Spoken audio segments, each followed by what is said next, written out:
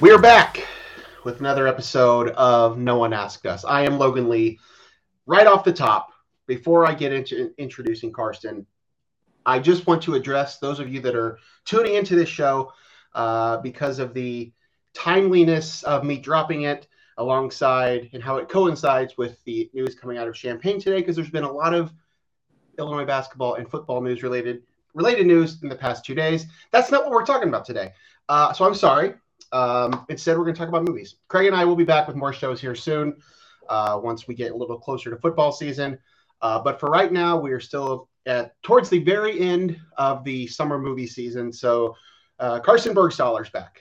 Karsten came on around the Oscar time, and we talked movies then, and we're going to do it again today. We figured this was a timely time to do it right after the Barbenheimer phenomenon, which we're going to get into. So that's what we're going to do here today. Karsten, how are you? It's good to see you. I'm doing well. Yeah, I think one of the last things we talked about on that show is how great July was going to be. So it feels appropriate to It does. Yeah, it does. Absolutely. Well, again, welcome back. We did this, as I said, a few months ago, so it's good to kind of hop on here and talk about movies for a little bit. Because there's been several things to talk about, and I've had a lot of opinions that I've been able to, get out to various mediums or just literally anybody that would listen. But I feel like this is probably the right time and place to do it. So right before we get started, again, follow us on all our social media. Both of our Letterboxd handles are below us. If you're on Letterboxd, check us out there. Check the show out on all of our social media platforms. All right, let's get into this thing. Last weekend was the date we have been as movie fans. As movie fans, yes, the date that we have all been waiting for the last year. Barbenheimer, the big phenomenon. Christopher Nolan's Oppenheimer, Greta Gerwig's Barbie, releasing on the same day in July. What we were hoping would be two of the year's best movies turned out to not probably only be that, but also be like one of the best box office days in history. Like fourth biggest weekend ever. Yeah. Yeah. Behind a couple of Avengers weekends. Right. And I think there's like a Star Wars weekend in there too in front of it. But yeah, it's crazy. I knew this would be a big weekend just with the movies themselves, but you cannot predict meme culture. I think that's from a box office standpoint, and we'll get into what our takes on the movies themselves, but you just can't predict that. And I think that's been the biggest thing for the box office lately is studios are trying to figure out how many people are going to show up to these movies, how much can they spend on these movies, all these things. You just can't predict this. You absolutely can't, and that won't stop studios from trying. I think we will see a number of these in the coming year or so, like more counter programming. I think the narrative ever since the pandemic has been that like one movie can survive at a time. And so like Disney would schedule a Marvel movie or a remake or whatever it may be. And like everything else ran scared of that for like a solid 2 to 3 weeks after. And so now I think we'll probably get a return to counter programming. But like you said, it has to catch on organically. It can't. Right. It can't be something that they just try to make happen. I feel like that's almost a repeat of what happened with Morbius last year. Yep. And just a complete misunderstanding of meme culture. Yeah. So I'd like to say hopefully they've learned their lesson from that. I think the dollar signs from this weekend are probably clouding that. Yeah. And I do want to talk about more about the box office stuff, and we'll talk about the box office stuff. We'll talk about the strike and the impacts it's had so far and the impacts it's going to have going forward, because it will have a lot of impacts, a lot of probably impacts that are going to happen sooner than we may have earlier anticipated, but we'll get into that. And then we'll, towards the end, we'll try to get a couple recommendations of some of our favorite movies from the year so far. So if you're looking for something to watch a little later on, we can help you out there. Let's get into this weekend, though, the Barbenheimer weekend. Just a little background for anybody that doesn't follow this stuff very closely or whatever. So the third weekend in July has been the Christopher Nolan weekend. Yep. Every other year, essentially, every year Christopher Nolan drops a movie, he drops it on the third weekend in July. So we'll take you back now to 2020, when a global pandemic is happening and movies everything across the world is getting shut down and delayed and canceled, but movies specifically are getting pushed around and pushbacks and everything else. Christopher Nolan got into it with Warner Brothers, who had been his home studio for however many movies, pretty much his entire career almost. Yeah, since Batman Begins. I can't remember. I think so. I don't remember if Insomnia was or not, but yeah. For a while, that'd been his home studio, and then Warner Brothers made the decision to do the day and date release on HBO Max. Which meant that every one of their movies that they released was also going to be released at the same time on HBO Max, which was a decision that they made during the heart of the pandemic, which at the time, most people could understand that because we weren't really going to the movies. Mm. So, but that decision did not sit well with Christopher Nolan. Christopher Nolan then essentially left Warner Brothers, was a free agent. All the studios tried to get him. He eventually signed with Universal. He then claimed that date as his date again, which Universal was happy to oblige. That is your weekend. We will give you that weekend. July 21st or 20th, 2023 will be your weekend for your next project. Warner Brothers says, not so fast. We're also going to put a huge IP product or project out on the same day. Therefore, led us to what was then affectionately referred to as Barbenheimer. So that's kind of the background for how this all shook out. Normally, you wouldn't see this kind of a day. Studios anymore tend to avoid each other. Now, the other part of this whole thing was Mission Impossible, which released the week before. With, and there was the debate over who gets the IMAXs and the premium format screens and all this stuff, whatever. But that's where we're at. So we finally get to the Oppenheimer weekend. We know both these movies are coming out at the same time. One large IP project directed by a very successful up-and-coming director starring huge movie stars against I would say Nolan himself is an IP in his own right. Very few directors have that. Stick his name on a trailer and right. And but again, both these movies were star-studded casts. I mean, we're talking Robert Downey Jr., Matt Damon, Emily Blunt, Cillian Murphy, Florence Pugh. I could go on and on. In one movie, and in the other movie, you have Margot Robbie, and you have Ryan Gosling, and you have Will Ferrell, and you have Issa Rae, and like it goes on and on and on. I kept saying for months or for years, almost a year, half of Hollywood was in a movie that came out on July 20th of 2023. So that's where we're at. That's what happened. Both these movies drop. I was able to see them both simultaneously. I did the double feature on Thursday. I know you had seen Barbie the day before. Correct? Yeah. So I got into the Barbie blowout party, the sneak preview in Dolby, which was fantastic. Everyone there was in their best pink, and everyone was super into the movie. And then I did the first screening of Oppenheimer in 70 millimeter IMAX, which there's a theater about an hour north of Atlanta that has the capability to do that. There's only, I think, 16 theaters in the U.S. that can do that. So there was definitely the audience there was full of everyone that already knew before. I feel like there's kind of been the story about 70 millimeter IMAX has exploded within the last couple of weeks since the promotion has really kicked in around it. But you had all the people there in the auditorium that, were fans of Nolan, knew about the process, knew that that was one of the only theaters that was able to project it that way. And so everyone there was like huge nerd. It was a big nerd out. In fact, the projector went out a couple times and no one was upset because everyone was just happy to be there. I guess that's a good sign. Yeah. I was not as fortunate due to my geographic location and due to my schedule. I wasn't able to go see Oppenheimer in 70 millimeter. I really wanted to. I still might at some point, but either way, I was able to get to both of them on opening night, essentially on Thursday. Did the double feature. So the big debate was, what are you seeing first? What order are you doing them in? And for me, it was really not so much what order do I want to do them in. It's what order works for like the timing of like the time and everything. So I saw Oppenheimer first, and then I saw Barbie simultaneously. So let's talk about these movies. The two biggest movies of the year. Well, maybe not the two biggest, but two of the biggest movies of the year. Let's start with Oppenheimer. I think that's kind of the bigger of the two in terms of scale. It's a Christopher Nolan project.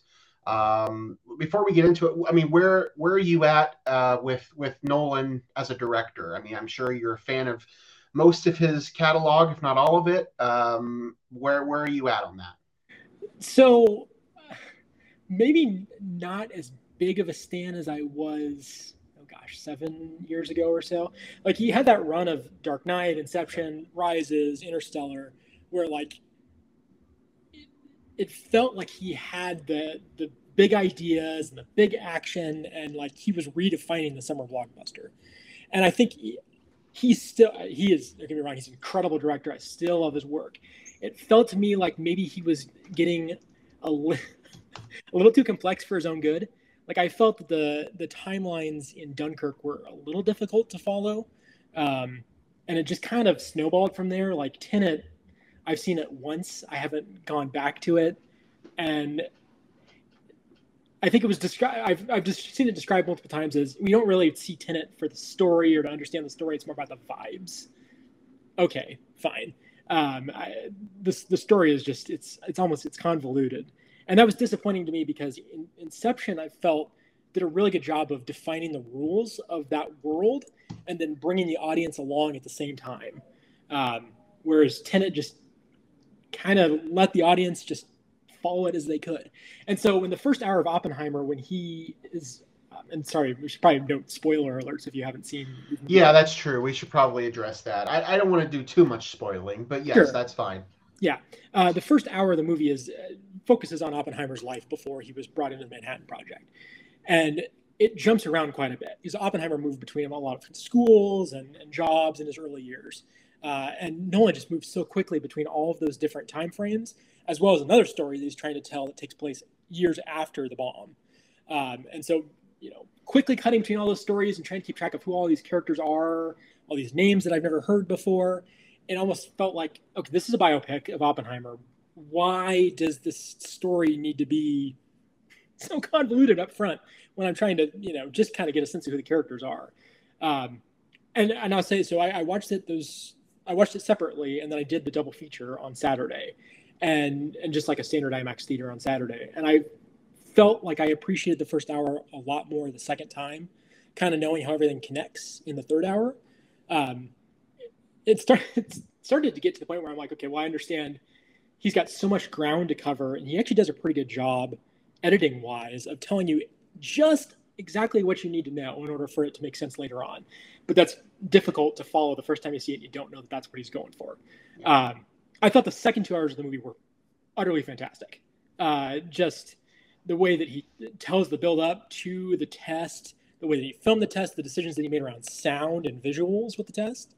And then the way that he linked the world that was created after the atomic test. So I think it is at the very least his best movie since Interstellar, maybe going back to Inception. I'm still kind of thinking about that, but I think to me, it's a return to form.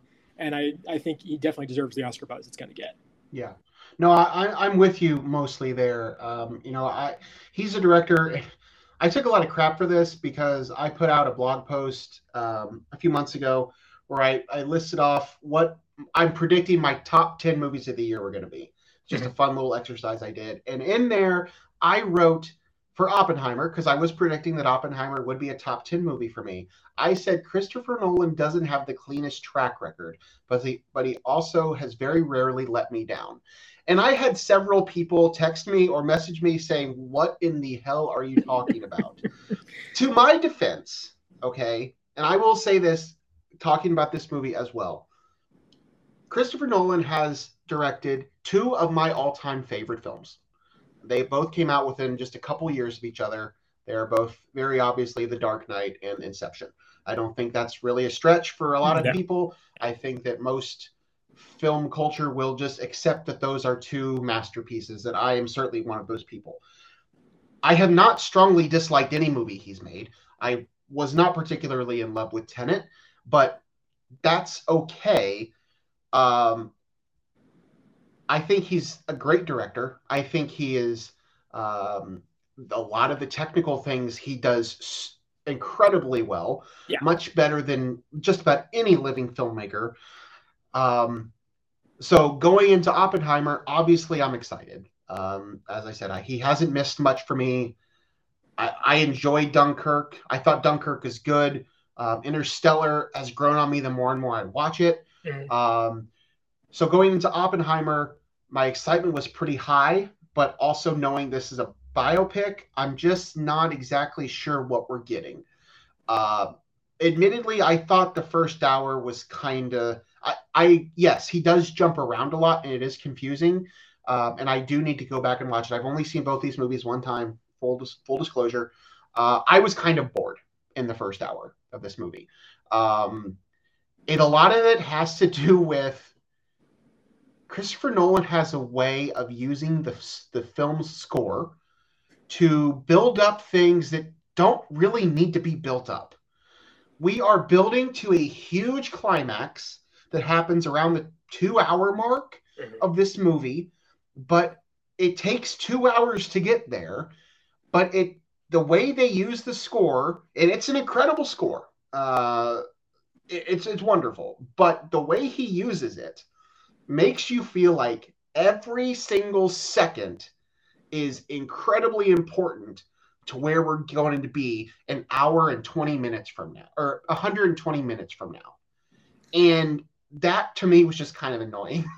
I think there's a scene once they're at Los Alamos where, like, I think Matt Damon had told him to put on a uniform, and then someone said, take the uniform off. You're a scientist, you're not, we don't have enough army men. And he picks up his hat and puts his hat on, and the score plays like it's the Superman theme. I know. I mean, it's a great score. Ludwig Göransson, incredible composer, has done a lot of great work with Nolan, with Ryan Coogler. Like I was looking up his discography the other night. Like Allison and I were talking about it. Just some of the stuff that he's done, like TV and movies. He's great, and the score is phenomenal in this film. It's just the way that Nolan chooses to use it at times kind of annoys me. It didn't hit me as hard here as it did in Tenet. Yeah, Tenet, it was almost the sound design put so much emphasis on the score. Yes, you could barely understand that. You couldn't. That was my biggest complaint with Tenet. Yeah. I could not understand half of the audio. That was the first time that I'd ever watched a English language movie and wanted the subtitles on. That's not normally the person I am. I know a lot of people have shifted to subtitles and everything, and I get that with other projects and other, movies and TV shows and whatnot. But like for an English speaking, not even like, English, like dialect, like actual, what I'm used to, and I still couldn't understand it. So that was just frustrating to me. But this movie, Oppenheimer, yes, the first hour I felt to be kind of slow. I was bored. The way he jumped around, he's great at telling the story, but he, again, as you stated, he overly complicates it. Yeah. And that's what he does. Sometimes it works to his advantage, sometimes it doesn't. Then we get to the big climax in the middle. I don't think we're really spoiling anything. It's the bomb. Like that's what the climax is. It's about the Manhattan Project. And that was masterclass. That was an absolute masterclass in filmmaking. Just that whole sequence. I don't even remember how long that sequence was. I mean, granted, it was the first 2 hours of the movie, but actually, getting prepared for that. I'm glad they gave Josh Peck something to do. I was really worried for the first hour and a half that my man was not going to have any, like he was hardly even on the screen. And then I was happy he got to be the button guy. So good for Peck. But then, so we get to the big climax in the middle, and then I don't really know at this point. I will tell you this. I was kind of lost on time, like real life time. Cause I do not look at my phone as much as I can during movies. So like, I don't want to know what time it is. I don't want to know the runtime. Even if on occasion during another slow movie, if I look down at my phone, I intentionally do not look at the time because I don't want that to be, if I look at a text message or something, or just see what the notification is, sometimes I will do that, but I don't want to look at the time. And for this movie, we get to this point and I'm thinking to myself, surely we're not 3 hours into this movie. I don't know what we're going to do. I thought the last hour was great. I thought the last 2 hours, again, as you talked about, were better than like the first hour or so. However it breaks down, I mostly agree with what you said. I mean, I thought this was great. I thought this was his best work in a little while. I think Dunkirk is up there. I don't know that I enjoyed Dunkirk as much. It's not a movie that I've really revisited because it's not necessarily a story I'm quite as interested in as something like an Inception or an Interstellar or the Batman trilogy. But I think Dunkirk is a great film. I think this is right up there. I think this is up there quality wise. I think this is one of his best work. It's long. At times it drags. And it's certainly not perfect, but it will be in a lot of conversation come awards time.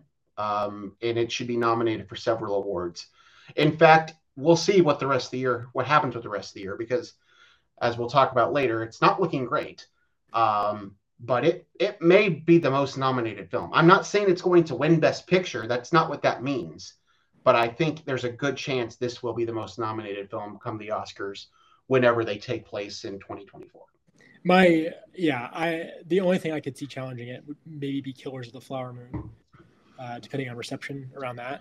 And we'll talk about Barbie in a second. I think because of things we'll talk about later on, I think Barbie might end up getting more attention. Well, it could. I just, where this comes into play is it's all the below the line stuff. This will get nominated everywhere. This will be sound and effects and maybe not effects, everything. Costuming, production design, is everything below the line. And it's going to be, I mean, it'll have Cillian Murphy and Robert Downey Jr. will be in conversations. I don't know that Emily Blunt necessarily will, but so that's why I think that more so maybe than even Killers of the Flower Moon.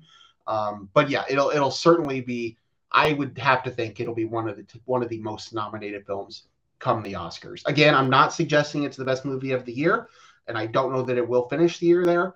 But just in terms of nominations, I think it will get there. Yeah. I thought the performances were great. Cillian Murphy, I'm glad that he got to really shine in a movie like this. Absolutely. He's a great actor, but he does, I don't know if you call him a character actor necessarily, but he just kind of plays secondary, tertiary roles like in movies. That's typically what he has done. I know he's big, TV People, Peaky Blinders, like he's great. But as far as movies go, he's always just kind of there. But he got to star in this movie, and I thought he was wonderful. I will say, for anyone who hasn't seen it, Red Eye, which was one of his earlier movies, it's him and Rachel McAdams. Yep. And I don't want to spoil a ton of it. It's a thriller, and he's the villain in it. Oh man, he's so good in that. He's so creepy. Yep, I remember that one. I think I've only seen it the one time, but yeah, he's great in that. He's great in a lot of things that he does. I think this is Robert Downey Jr.'s maybe best work ever. And I was in the camp. I was in the camp where I was one of the people saying he should have been nominated for Endgame, but that was more of a culmination of 10 plus years of playing this role as good as he did. That I was one of those people saying he should have been nominated for Best Actor for that. No, like this is the movie Robert Downey Jr. needs to be nominated for, if not win. I don't know what the rest of the nomination slate is going to look like. Again, we're in some muddy waters right now, but he was wonderful. The two of them in particular, a lot of the performances in the movie were good, but the two of them in particular were tremendous. Emily Blunt, I didn't really get much from her. She had her one stellar monologue, I guess, sort of. Her one scene stealing, she did part. I will draw your attention, though, to Anne Hathaway in Les Mis. Yeah, that's true. She had one scene. That's true. No, that happens. I mean, Michelle Williams did it in Manchester. I mean, that happens. It certainly does happen. And she was in a good chunk of this movie. She just didn't really have much to do. I think that's typical Nolan writing for females. I don't think that's been well documented. I think that there's a lot of people that have issues with his inability to write for female characters. But her one scene towards the back end of this movie is terrific. So that depending on who else is up for supporting actress, she might be in that conversation. What else can we say about Oppenheimer? I mean, I really enjoyed it. I know that yes, at times I was bored. Yes, I do think it was a little long. I didn't love every decision that was made, but the spectacle alone was worth it. I want to commend Universal for it because, I mean, like you said earlier, no one's name will sell a movie. Right. But, you even, and I shouldn't speak when I don't know the box office numbers entirely. He hasn't done something with a big IP attached since The Dark Knight Rises. Correct. And so, Interstellar and Tenet were both successful, but they weren't like mega massive blockbusters. I mean, Interstellar was up against Big Hero 6, and it lost to that at the box office that weekend. He's been doing a little bit more niche stuff. So for them to schedule this in the summer, to give him the money, to let him make this 3-hour-long biopic with a really good but not necessarily A-list actor in the lead role, and fight to book all of these IMAX screens for it, and all the money that I'm sure they're spending sending out projectionists to run the 70 millimeter camp, like this is all very expensive marketing that they're doing with this movie, and it's paid off. I mean, it made $80 million this weekend, and part of that's Barbenheimer, but right. and it's R-rated too, so it was a risk, even if there was a little bit of backup with the Nolan name. I want more spending on movies like this. I agree. I was looking at the box office stuff. Yeah, the Dark Knight and Dark Knight Rises both cracked $1 billion. Mm-hmm. Inception was 836. Interstellar 716. That's higher than I thought. 716 million. Dunkirk 527 million. Batman Begins 373. This movie opened around 80, I think. I don't remember. Was that what it was? So, if it gets to 2.5 times that, you're looking at 200-ish. We'll see what it does overall.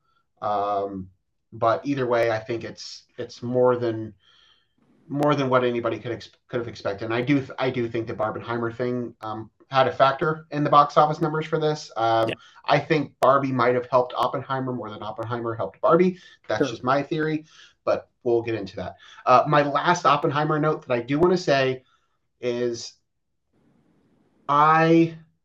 Christopher Nolan is great at what he does. I heard somebody else on a podcast. I don't want to steal what they said, but I will repeat what they said. I, too, enjoy the work of Aaron Sorkin. This is very much a talky movie. So you talked about going to see this movie in 70 millimeter. I could go see this movie in 70 millimeter. I have a theater, actually about 2 theaters that are both about 2 hours away from me. In hindsight, I'm kind of glad I didn't drive 2 hours to see this in 70 millimeter. Listen, it was beautiful. The bomb scene alone is worth the price of admission. I understand that, but the remaining, we'll say the bomb scene is 20 minutes of this movie. The remaining 2 hours and 40 minutes of this movie, I don't think I needed to see that on 70 millimeter. That's just my opinion. I'm happy for people that are able to see it like yourself. But again, I'm not sure that if I drove 2 hours to see it, that I would have been super thrilled with my decision. So and I'm talking about this with a coworker too, as glad as I was to be able to see it 70 millimeter, and I do not regret it whatsoever. I definitely, the first hour of the movie is so complex, jumps around so much, that the aspect ratio on the screen, jumping between the 6-story IMAX screen and then a bigger IMAX picture, but not overwhelming. Yeah, having that aspect ratio change just adds to making it more difficult. And so when I saw it in just standard digital IMAX, I felt it was a lot easier to follow. So for anybody willing to do it twice, it's not necessarily a bad idea to start it in a digital and then see it for the really cool film format after that. Right. Although at this point, I feel like it's sold out in 70 millimeter for its entire run. Like, I think here in Atlanta, you can get front row tickets the last week, and that's it. Yeah. I would say yes, there's only one scene that you really need that scale for, but even the shots in the court, in the the boardrooms and such, it makes you feel like you're there. That's fair. Them. That's fair. But, and that adds to the intensity of the moment. So yeah, it's definitely not like, Dark Knight Rises, where there's a lot of really cool action scenes in the last 40 minutes of the movie is, in your face. But what he did with the technology was really neat. Right. No, I get it. All right, let's move on. We're already 30 minutes into this thing. Yeah. We haven't even really talked about the other half of this big weekend. A much less complex movie, but possibly a more fun movie, depending on how you look at it. Barbie, directed by Greta Gerwig, who has now 3 very successful female-driven movies under her belt. Lady Bird, not Berg, and Little Women, which my response to anybody. So before the phenomenon really picked up and I told people I was going to see Barbie, I was excited to see Barbie. Some people would look at me and stare. People that aren't familiar with the film world and like aren't into these circles, they're like, why on earth are you, as a 32-year-old man, excited to go see Barbie? Anybody that can get me to love Little Women has every right to get me excited to go see Barbie.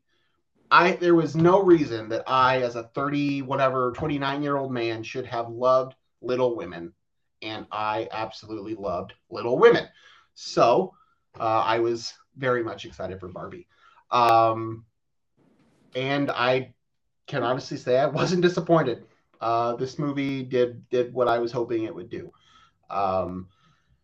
Greta's fantastic. Her and Noah Baumbach penned this script, and while we can get into some of the, there certainly are some issues that people have with the script, and we can talk about some of these things or not talk about some of these things, but I think the purpose of the movie was to have a good time for 2 hours, and I think just about everybody that goes to this movie had a damn good time for 2 hours at the movie theater. Would you agree?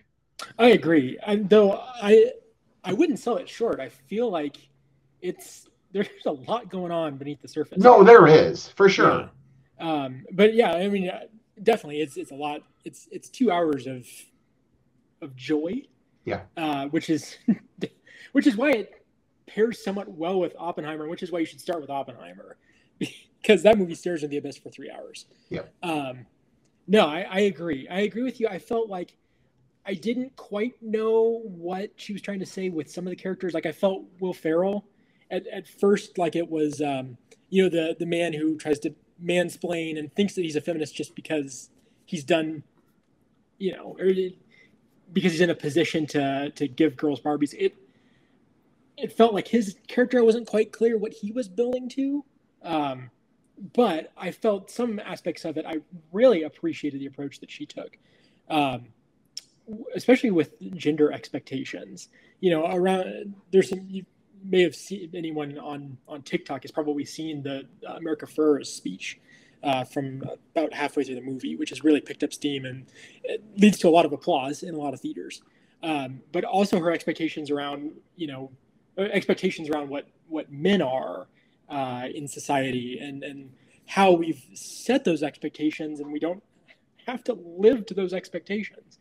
And I particularly like what she did with Alan too, that the look at the character who doesn't necessarily fit in with the gender expectations of his gender. So yeah, I appreciated what she was saying with a lot of that. Again, I felt like sometimes it was maybe trying to say too much, but I really appreciate the layered approach that she took to Barbie. Yeah. I mean, I know I'm not the target audience for this movie. I did not own a Barbie. I did not grow up with sisters. So obviously I don't have the same connection to this IP as other people do, but I'm a child that grew up in the 90s, so I'm familiar enough to know with what's going on. I laughed more in this movie than I have in quite a while. We don't get studio comedies anymore. They've attempted them on occasion. We had Bros last year. We had No Hard Feelings this year. We get, superhero movies that are kind of like disguised as comedies, like that type thing. But like this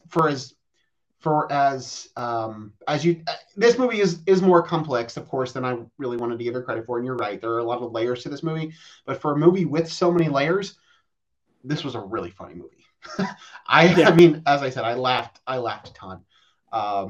So many jokes, so many innuendos.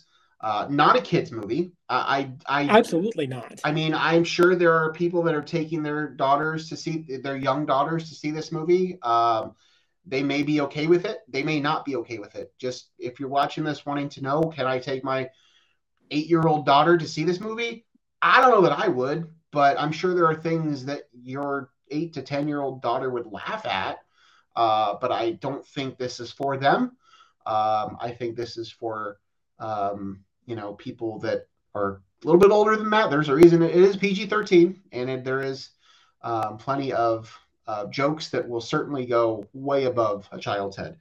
And that's why I think I wouldn't be as concerned, although, every parent makes a decision for their kids. Right. But I feel there's not a lot of explicit. No. If any explicit. No, there's not explicit. It's all innuendo that would go over kids' heads. Right. Yeah. No, you're right. In all, I mean, I thought this movie was wonderful. I did not care for Will Ferrell's character, and I understand what Greta Gerwig was doing with his character, sort of. I just thought, as over the top as this movie was, and I know it was intentional, but the decision that they made for everything that took place in the Mattel office and the Mattel headquarters was extremely over the top. And it didn't really work for me. The whole scene, the chase scene, I thought was just overly ridiculous. But again, that was kind of a small part of it. Just about everything else in this movie, I really enjoyed. The performances, Margot Robbie and Ryan Gosling both also belong in Oscar conversations. And again, might be easier for them now. We'll have to see. But I do believe they both belong in those conversations. I believe Greta Gerwig and Noah Baumbach are going to belong in those conversations for the script and the direction. America Ferrera, I mean, I wouldn't look past her for Best Supporting Actress. She was wonderful. This cast, Simu Liu, he was great. Michael Cera, I thought was having a good time in his role. I enjoyed this movie, and I'm comfortable saying that I had more fun at Barbie than I've had at most movies I've been to this year, and I have been to a lot of movies in the past 2 months. So, yeah, I completely agree with you on their performances. I think Ryan Gosling just knocked it out of the park. Yeah. His delivery is spot on. The way that he plays the characters is great. We absolutely need assuming it gets nominated, we deserve a performance of I'm Just Ken at the Oscars. The musical performances in this movie were great. Yes. Yeah. I think that will be an interesting Oscar race, because I think it's not a foregone conclusion, but I mean, Robert Downey Jr. will very likely end up with a nomination for Oppenheimer. So Downey Jr. versus potentially Gosling in the supporting actor category it's the continuation of Barbenheimer into 2024. Yeah. No, I'm thrilled with how this movie turned out. Would love to see it in Oscar conversations, and I think it will be. I think it will be there for a while. The production design, the set design, the use of Matchbox 20. Love Matchbox 20. Fine with it. If Rob Thomas is fine with it, I'm fine with it. Yeah, they got his approval. It got his approval. And I don't know. I enjoyed this movie. It is one that I know I will revisit. I'll probably go see it again in the theater, and I cannot wait until it's available to stream all the time on Max. Oh God. And the best Justice League joke that I have ever heard. Yes. Amazing. I forgot about that. Yes. Amazing. There were several good one-liners. Yeah. I mean, the very last line of the movie was a great one-liner.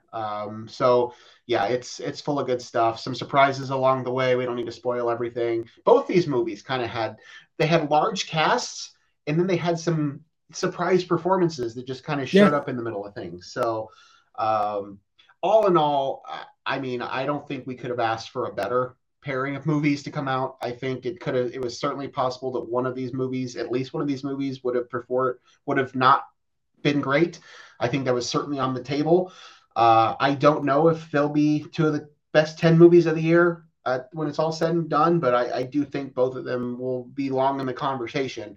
Yeah. Even a Barbie movie, I think, is certainly up for those discussions. So,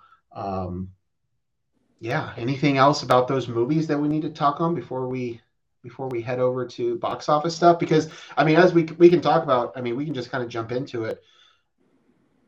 Barbie blew everything out of the water. I mean, I have been saying for a while to anybody that would listen that we were only going to get $1 billion movie this year, because to this point, Mario is the only one that's done it. Yeah. And every other movie that has come up dramatically short. I didn't think we would get another one that would do it. I thought that this period of time with Mission Impossible, Barbie, and Oppenheimer, that they would all kind of cancel each other out. I don't know. I think Barbie could have $1 billion on it. We'll have to see. It kind of surprises me. I literally have been saying this to anybody that would listen. This will be the first year in however many years that we've only had one movie crack $1 billion, pandemic excluded. But we might end up having a second one on our hands, because Barbie it exceeded all expectations. And they kept revising the number all weekend Yeah. too. And I think now it's up to like 162 million. Yep. And it was just over 20 million yesterday on a Monday. Like you check screenings around my area, and it's still show after show is sold out. Yeah. It has been so long since I have seen it difficult to get tickets to a movie on opening week. Even a lot of the Marvel movies, it's easier to get good tickets on opening weekend than it has been for Barbie and Oppenheimer this weekend. Barbie opened up as of right now, it is the 9th highest grossing film worldwide of the year. It's at $382 million right now. After just a couple days. After just 3 days, it's opened up. It's already ahead of Mission Impossible, which only came out a week beforehand. It's already ahead of Elemental, which has done better in the past few weeks. It's already passed The Flash, Indiana Jones, all these movies that have been out for 6-7 weeks. It's already surpassed them. So, if it doubles what it's already done so far, you're looking at, in the 700 million range, and at that point you're already third. If it gets, all it has to do is cross 705 and it'll pass Fast X. So the general rule of thumb, if a movie is performing average with audiences, is 3x. 2.5 to 3. Yeah. So, I mean, if you're talking, assuming, good word of mouth can expand that. So you think you've got a release schedule over the next couple of weeks that it's got some stuff, but nothing that's going to pull away that Barbie audience. Haunted Mansion might take a chunk, but I don't think it's going to be a huge success. I think it'll do it. I'll eat my words. I think it will be the second movie that'll cross $1 billion this year. But yeah, the box office in general this summer, up to this point, has been a little shaky. And I think that was something we kind of wanted to touch on here a little bit. I kind of thought that we would get a little bit more from some of these. Little Mermaid drastically underperformed, if you ask me. Right now, worldwide, it's at 560 million. The Flash, incredibly underperformed. Yeah, an absolute tank. Indiana Jones, only 336 million. Mission Impossible's only been out for a couple weeks, but it's at 373. It's not exactly been the summer I don't think studios were looking for. I think that, thankfully, Warner Brothers will be able to save some face because of the Flash debacle now with the numbers that Barbie's going to pull in. But it hasn't been great, if you ask me. Well, frankly, it's a bunch of franchises that people are just done with. I know. And a lot of them get made because they still make money overseas. Mission Impossible, right? A lot of money overseas. Indiana Jones won't do that. It's not a big global draw, and it's coming 15 years after the last one, which was mediocre reviews. Starring an 80-year-old. Yeah. No millennial even knows who Harrison Ford is. I mean, yes, millennial. We're millennials. Anybody younger than Harrison Ford. Anybody younger than us doesn't know who Harrison Ford is. He hasn't done any. I mean, yes, he's been in a Star Wars movie, but I don't know. That one was kind of mind-boggling to me from the very beginning. They handled that whole production has raised a lot of questions for me. I don't know why they sent it to Cannes. I don't know why they spent as much money on it. They spent as much money on it as they did because of the pandemic, I think, because of reshoots and COVID protocols. And so that's where a lot of that money came from, or went, I guess. But yeah, I mean, that was a bomb. As I said, at this point, the only $1 billion movie we've had this year is the Mario movie, which I think overperformed probably than what people were expecting. I knew that would do well, but 1.3 is that's a lot of money. Guardians is going to tap out around 840, which is good, but it's not a $1 billion movie. So it's just been interesting. I just think there's been too much. I think there has been too much. It's hard to be a blockbuster like when there's no more blocks to bust. I think that's kind of the, I know that's not exactly where the phrase came from, but that's, kind of get the point where every week there was a big must-see event movie that everybody had to go to and nobody wanted to go because there were just so many of them. I spent so much time at the theater in June and July. Not that I don't usually spend a lot of time at the theater in June and July. I enjoy going to the theater in June and July, but I was at the theater every weekend in June and July. And while the movies for the most part were fine, I just think it's too much. I think that we're trying, a lot of it is still post-pandemic. We're still trying to make up ground. Studios are trying new things, figuring out what works, what doesn't. But I think it's just box office wise, this summer has been kind of a letdown, I think. And I think most studios would agree with that. I mean, you look at the franchises that they've offered us, like Guardians was big. Yeah. But it's always been a well-reviewed part of the Marvel universe. Right. And you've got James Gunn's name on it. Mm-hmm. It's kind of become an auteur within the, superhero genre. Mm-hmm. So you've got that big draw there. And then you've got Spider-Man, which is taking a different approach to the material, has more of a diverse cast, takes some risks. It was a massive success. You compare that to like Fast 10, which, a step back, I did like Jason Momoa as the villain in that. I felt like it was one of the best villain performances we've got in that franchise in a while. But it's the 10th movie. And now they're talking about, 11 was going to be the last, but we were going to be more than that. Like, come on. The audiences are telling you. Let it go. Diminishing returns now. Transformers, Transformers movie that ended with a teaser for a G.I. Joe movie. Come on. Yeah. It's heavy IP, man. That's the only thing that works. That's the only thing. I mean, we've seen it again. Mario, Barbie, Guardians of the Galaxy, Spider-Man, Little Mermaid. I mean, those are the best top grossing movies. It's all franchises and it's all IP. It's all existing IP. Nobody can get an original project anywhere. It is existing IP, but you look at like Barbie and Mario, it's people doing things with the IP that haven't been done before. Right. No, that's true. I agree. Yeah. I mean, Barbie's an IP, and I'm sure it sold a shit ton of Barbie dolls this weekend, which, that's what Mattel wants. But it allowed a well-known Oscar caliber director to do what she wanted with the material and do something unexpected with it. Mario, it's been 30 years because they were so scared of what happened after the last one. So, it was unmined IP. And I hope that the lesson is take a look at unmined IP. Don't let the IP be the entire thing. Although I know now that was a success, we're going to get, a dozen Nintendo movies in the next 10 years. I'm going to ask you a question that's kind of at an intersection of our other interests that we have. Do you think Universal is kicking themselves for not doing the Barbie movie themselves so that they could find a way to put it in their parks?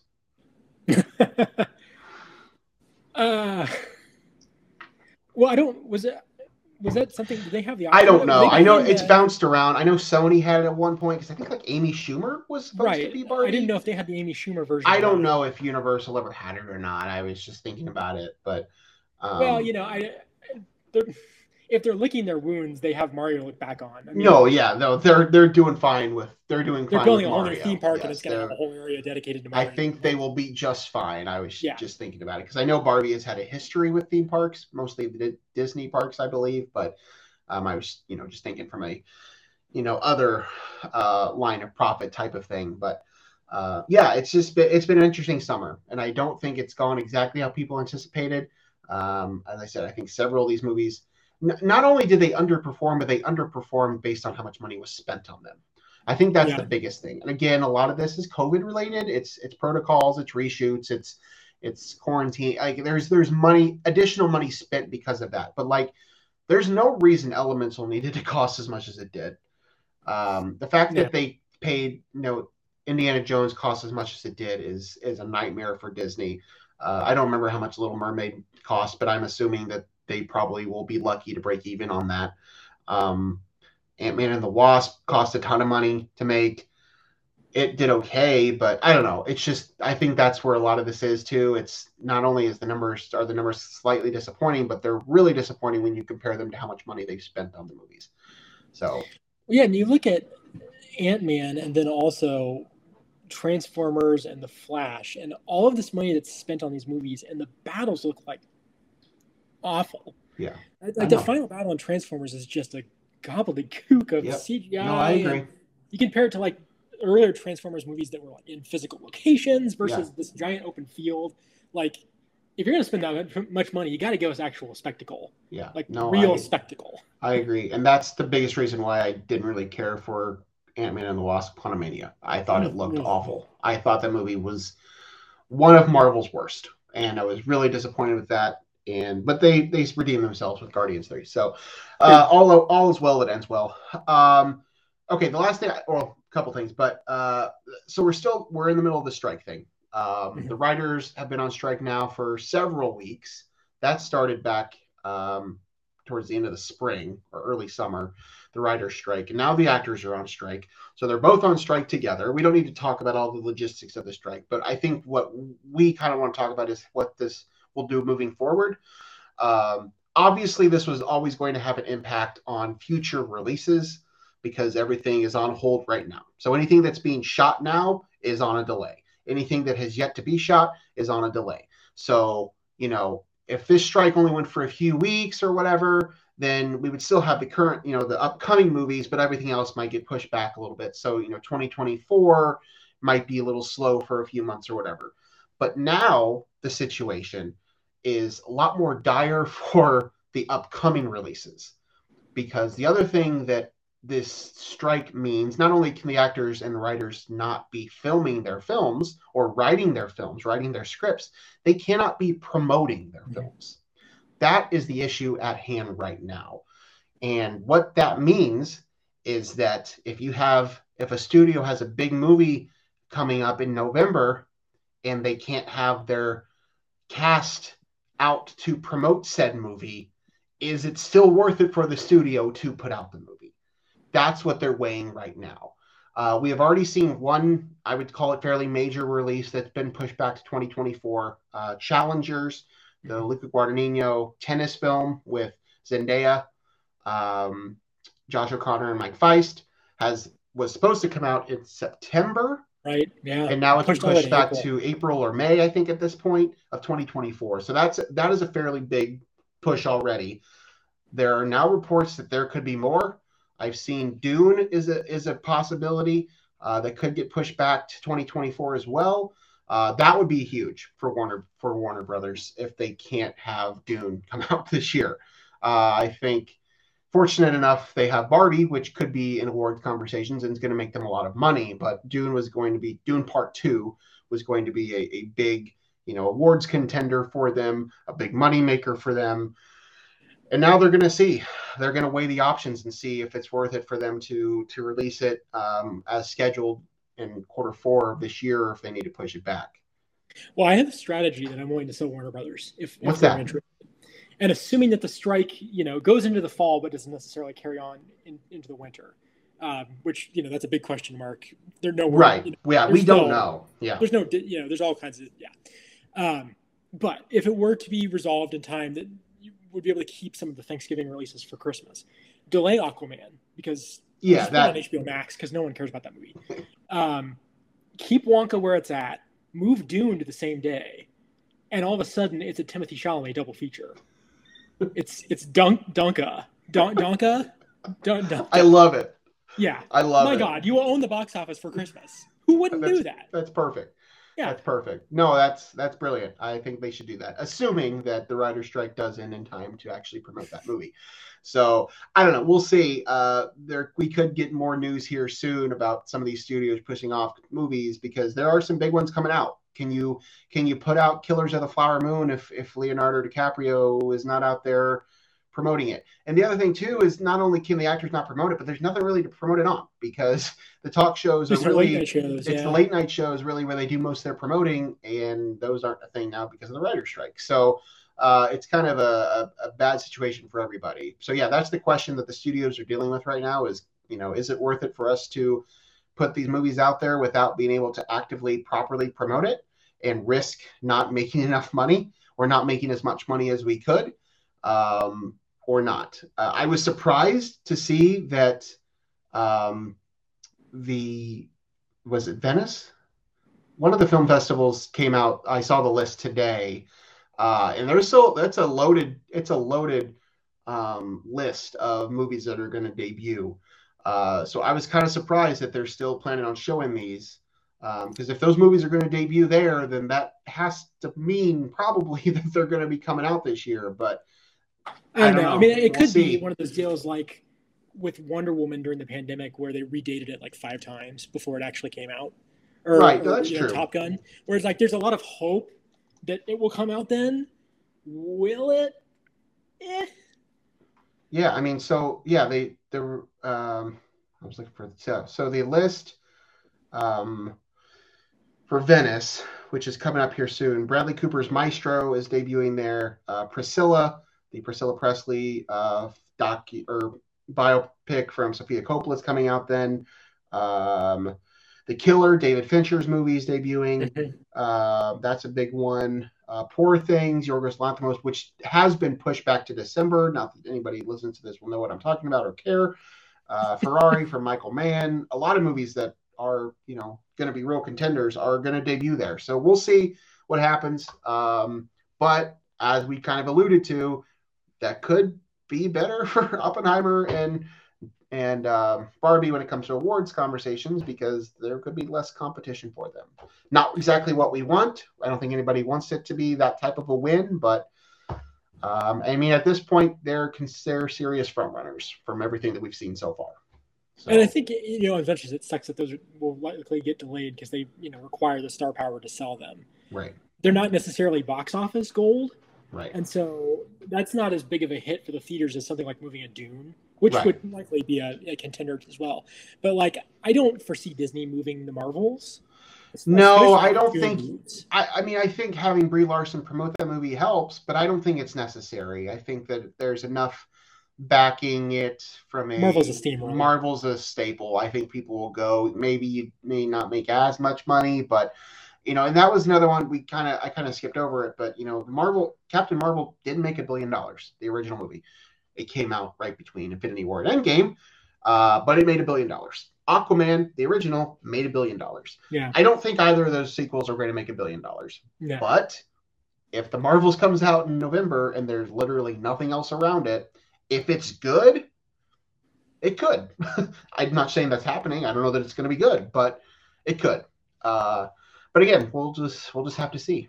So it's going to be an interesting next few months. As we sit here on July 25th, we don't really know what's ahead. Yeah. Things could change. I will be at Haunted Mansion next week, and that's going to pretty much close down my summer. I guess Teenage Mutant Ninja Turtles will come out in August. You're excited for Meg 2, The Trench? Meg 2, The Trench. I'm excited for Theater Camp, which I'm not sure if it's actually going to get a wide release or not. We'll see. It'll be. I'm sure it'll be on Hulu soon anyway, regardless if I see it in a theater. But I'm still behind. I know you've seen a ton of movies so far. You're usually well ahead of me, although you're not very good about the streaming ones. I know, which I typically am better at. This year I am not. I've only seen about 25 movies from 2023, which is well off my normal pace. But again, I saw a ton in June and July. So real quick before we get out of here, I said I wanted to get out of here at 1 hour exactly, and I'm at exactly 1 hour right now, so we're going to go a little bit longer than that. Just a couple movies that you've seen this year that we haven't talked about already, that you maybe want to throw out there for people as recommendations.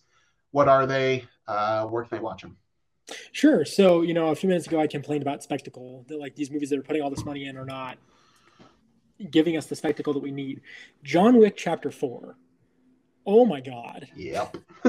That movie it's essentially 3 fight scenes. It's Yep. nearly 3 hours long, but it's essentially just 3 fight scenes. And they are just spectacular. They never end. And you'd think that they would get boring after like 20 minutes, but they don't. Because they just keep evolving and getting crazier and crazier. And the fight towards the end on the steps is just the choreography. I wish there was a stunt work Oscar. There needs to be. Because that movie would have no competition. There absolutely needs to be. Insane. I mean, obviously, it's a 4th chapter. It's an IP. So you kind of need to see the earlier ones, but like, I don't know. It's no doubt the best action movie I've seen this year. Consistently entertaining and just astounding action sequences. Yeah, I agree. I would say I enjoyed Dungeons and Dragons more than I thought I would. I have not seen that yet. I didn't catch it in theaters, and it's been on Paramount Plus, and I'm planning to get to it at some point, but I have not managed to watch Dungeons and Dragons yet. But I've heard it's fantastic. It takes an almost like Guardians of the Galaxy approach to the material. Great. And all of the actors play perfectly off each other. It plays, pokes enough fun at the IP, but I guess I can't speak for someone who plays Dungeons and Dragons.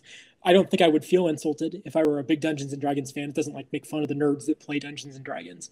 And not saying nerds, but people who love Dungeons and Dragons. I don't think they would be offended by it. They wouldn't be. Yeah. Chris Pine.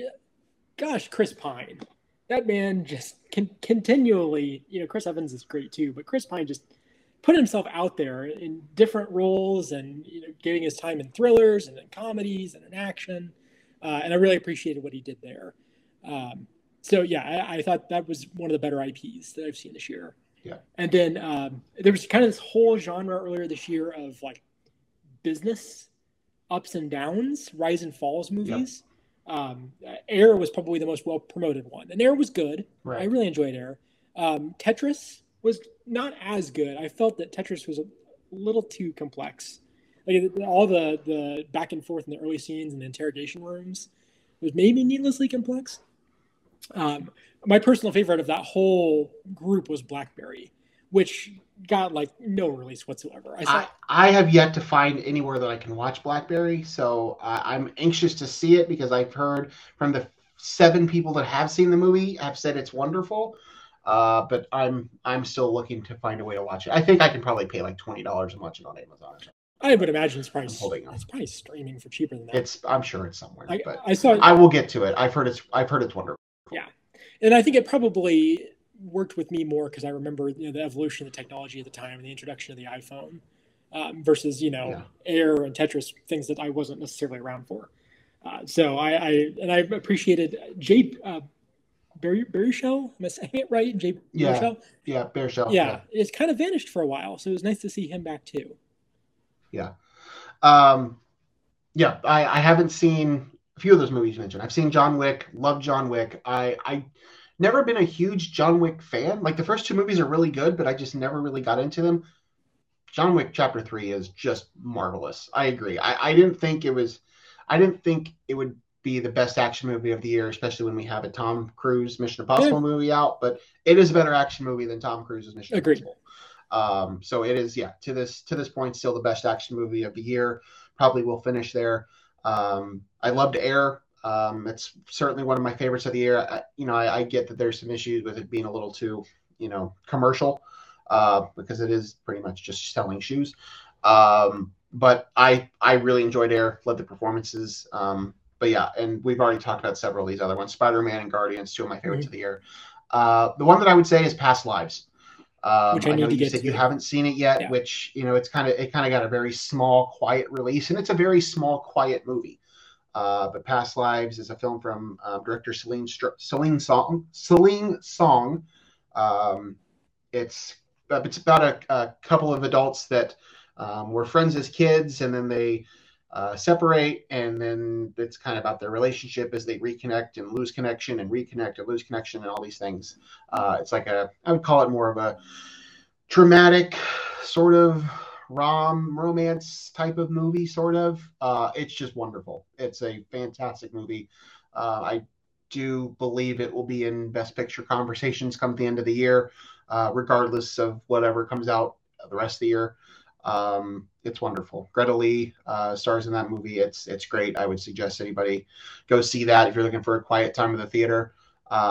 It's certainly one of the best of the year. So but I will go with that one. I was going to say we could, rattle off a couple movies we're excited to see, but I don't know what's coming out the rest of this year. Who knows if anything is going to come out this year. So I have a ticket for Haunted Mansion, so I'm going to say I'm most excited for Haunted Mansion because it's the only movie I know for sure, well, I hope, that I will see for the rest of 2023 because I honestly have no idea. I would love to say Killers of the Flower Moon or The Killer or Dune, but I just don't know. I don't know what's coming out. So I think you're probably in the same boat as me there. So, all right. I think we've done it. We've just a little bit over an hour. So right in the time range I was hoping for. Karsten, thank you. Absolutely. It's been a pleasure. I'm glad we got to do this and talk movies. We'll plan on doing this again, probably in a few months around Oscars time, like we did last year or this year. But yeah, this has been great. Anything else for the people? Anything you want to plug? I don't know what you want to plug, but follow you on Letterboxd? Yeah, I think that's probably about all I've got. All right. Well, just another reminder, no one asked us. With Craig and myself, we'll be back soon. We'll have more sports-oriented shows coming up here as we get a little bit closer to football season. It's been a little bit of a busy summer. Craig got married. I've been traveling a lot. He's had a lot going on. I've had a lot going on, so we've kind of taken some time off. But we will be back. But for now, we kind of wanted to get this out there to get it in front of the people. So thank you, Karsten. Thank you to all the viewers, all the listeners, anybody that tuned into this. We will see you guys soon. Enjoy the rest of your summer. Peace.